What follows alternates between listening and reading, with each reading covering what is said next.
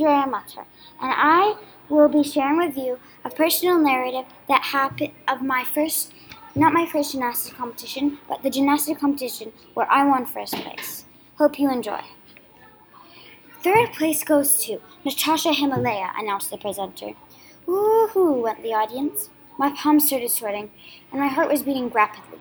Only 2 people were left standing behind the podium, waiting for their names to be called out. I was one of them.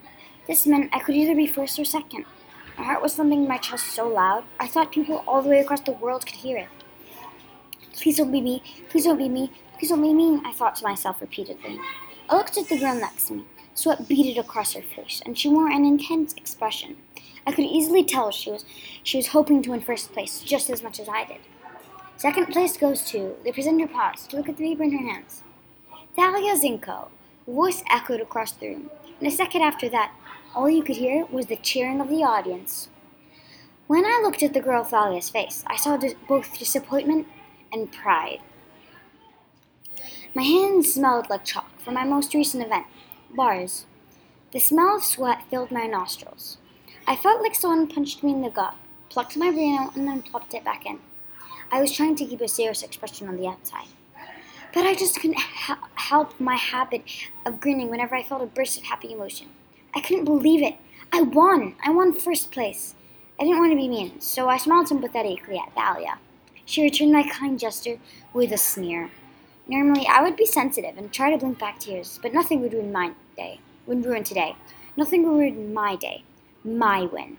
Suddenly, I remembered my first competition, the competition where I placed 8th, the competition where I felt the burden of such disappointment.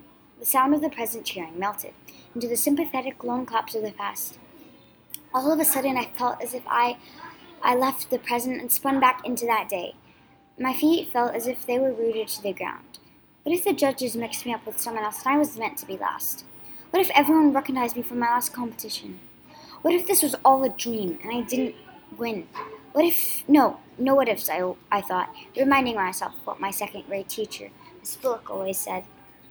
I shook my head, and I knew all of a sudden that I was meant to be on the podium, not anyone else.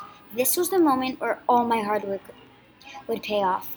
I walked up to the podium with my held head high, before the announcer even announced my name.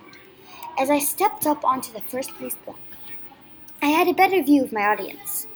I studied the audience for a glance at my parents, but I couldn't see them. The audience appeared as a vast ocean in a storm. Every time I thought I saw my parents, a wave of bodies always hid them from my sight. I gave up trying to look for them. I was too busy dancing in my head, thinking it was all worth it. The hard work, effort, and struggles I put in were worth it. The playdates I could have had, but decided to go to the gym instead, it was worth it. That's what made the difference between my first competition and now. Hard work pays off. What felt like an eternity was only a couple of seconds. But when the announcer finally jutted out my name, I was overwhelmed with joy. This was the moment where all my hard work paid off. Thank you guys for listening to my story. I hope you guys enjoyed it. Thank you.